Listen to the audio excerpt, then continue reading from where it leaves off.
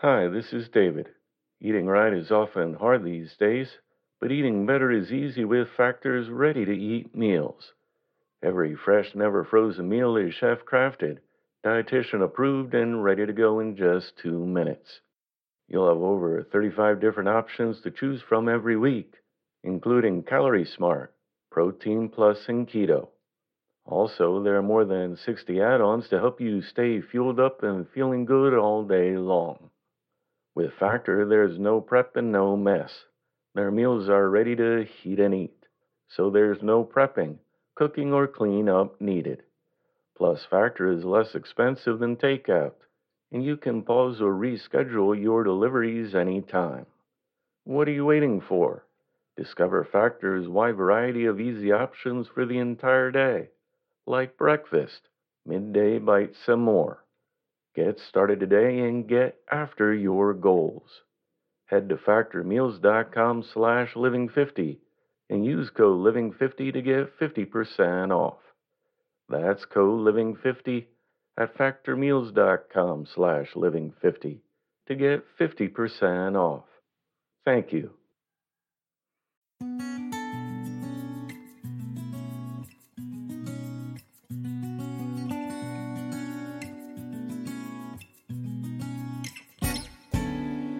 Welcome to the Inspirational Living Podcast. Today's reading was edited and adapted from The Book of Business by Elbert Hubbard, published in 1913.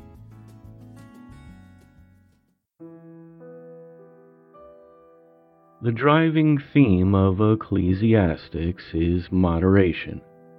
Buddha proclaimed that the greatest word in any language is equanimity.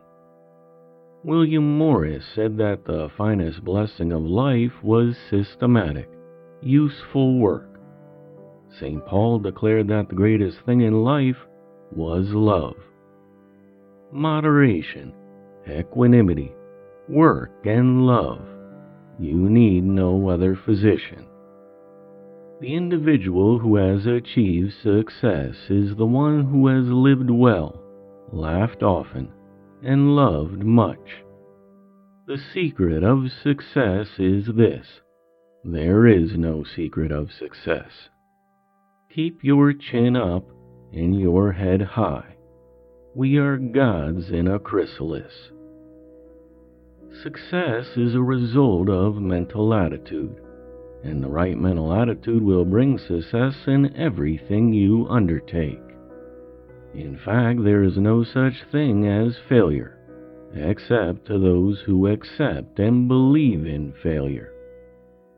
Failure. There is no such word in all the bright lexicon of speech, unless you yourself have written it there.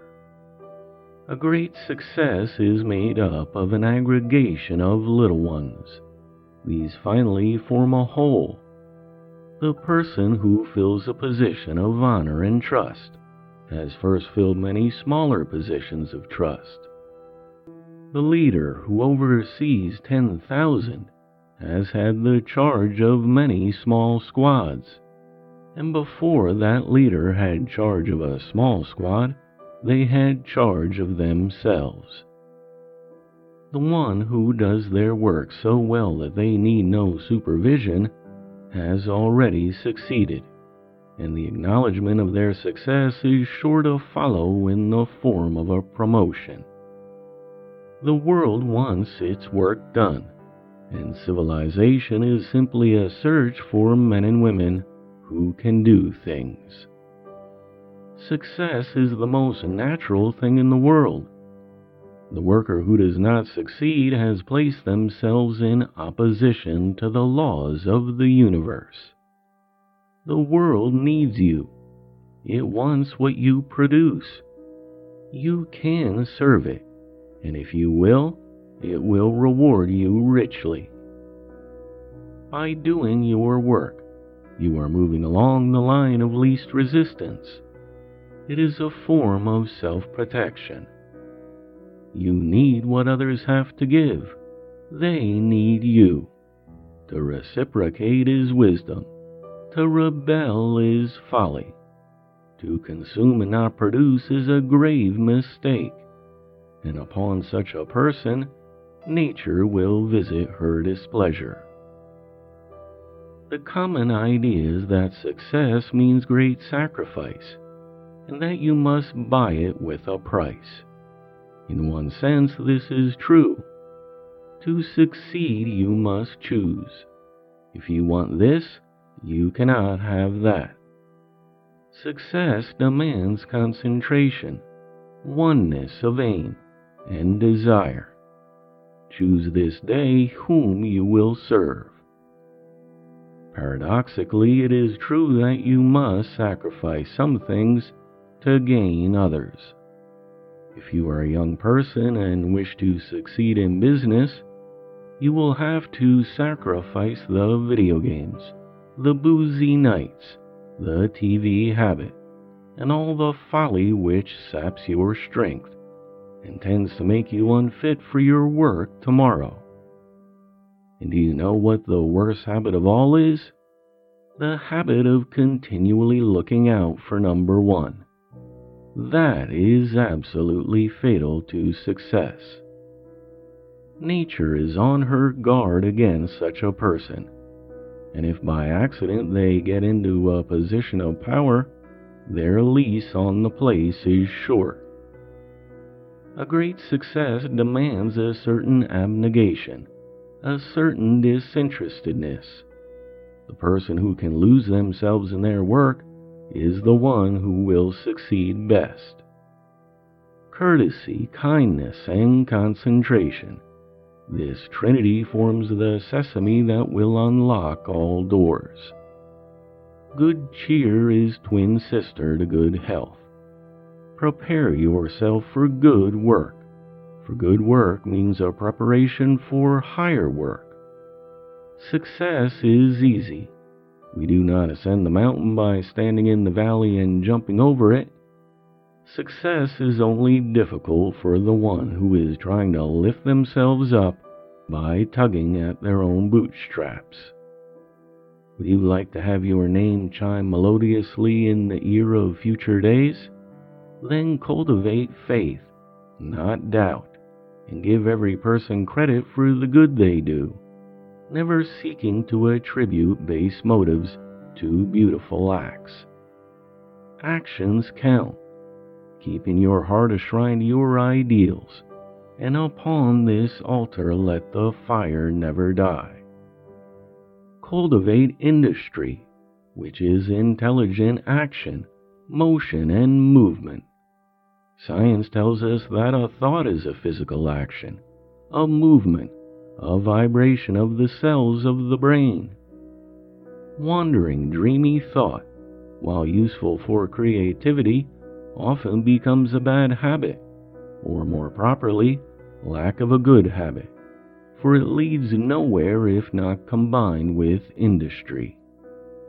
For example, to carry bricks back and forth from one side of the street to the other is not industry, because it lacks intelligent purpose. Likewise, to think and make no headway is simply to carry bricks back and forth. The difference between the master and the servant is this. The master is simply the woman and man who is master of one person, themselves. When you have mastered yourself, you are then fit to take charge of other people. The master is a person who has developed intelligent industry, concentration, self-confidence, until these become the habit of their life. Industry in its highest sense means conscious, useful, and intelligent effort carried to a certain point. The sensible person will know their limitations and not carry their industry to the point of exhaustion. Before they are tired out, they will turn their attention to something else. The ability to concentrate requires the ability to relax. In order to work, you must know how to play. People who carry great burdens and responsibilities are always those who are able, at times, to to lay down the burden and be a child with the children. They can laugh, and there is no medicine equal to a joyful laugh. The individual of power is the one who changes their work. They do one thing at a time, but they do not do the thing all the time. To cultivate concentration, practice relaxation. Lie down on the floor for 3 minutes on your back. Breathe deeply, lie still, and turn your mind within. Think of nothing.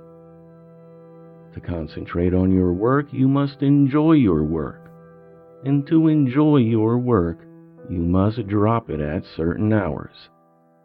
The one who lasts longest and soars highest is the one who cultivates the habit of being carefree for an hour a day. Take a vacation every day if you want to do good work. Are you on a treadmill at work and in life? Well, the only way you can get off is by developing mastership. We are controlled by our habits. At first we manage them, but later they manage us. It is habit that chains us to the treadmill and makes us subject to the will of others. And it is the habit that gives mastership of yourself and others. Industry is a habit. People who go to bed at any old time and get up when they feel like it are never industrious. Worse, they are never healthy. The person who has to get up at 6 o'clock in the morning never has insomnia. If you have to get up at 6, you'll go to bed at 10, and this means you'll get into the habit of going to sleep. If you get into the habit of reading good books from 7:30 to 9:30, 6 evenings a week, you'll soon find it a delightful habit. I know a great writer in England who writes every morning from 8 o'clock to 11, and then writes at no other time, for he doesn't have to. He has acquired the habit. At 8 o'clock his brain begins to fire up, and he finds it easy and pleasurable, necessary, to concentrate on his work.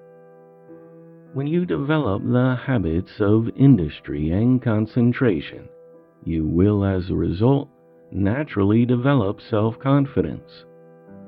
When you have reached a point where your work gives you great, quiet joy, and because of this joy you concentrate, then comes self-confidence. You are well along the road to mastership. Robert Louis Stevenson said, "I know what pleasure is, for I have done good work." The recipe for self-confidence is, do good work. Courage, says Emerson, comes from having done the thing before. A person who does good work does not have to talk, apologize, or explain. Their work speaks for itself, and even though there be no one to appreciate it, the person feels in it a great quiet joy. They relax, smile, rest, fully intent on taking up their labors tomorrow and doing better than before. For the highest reward that God gives us for doing good work is the ability to do better work.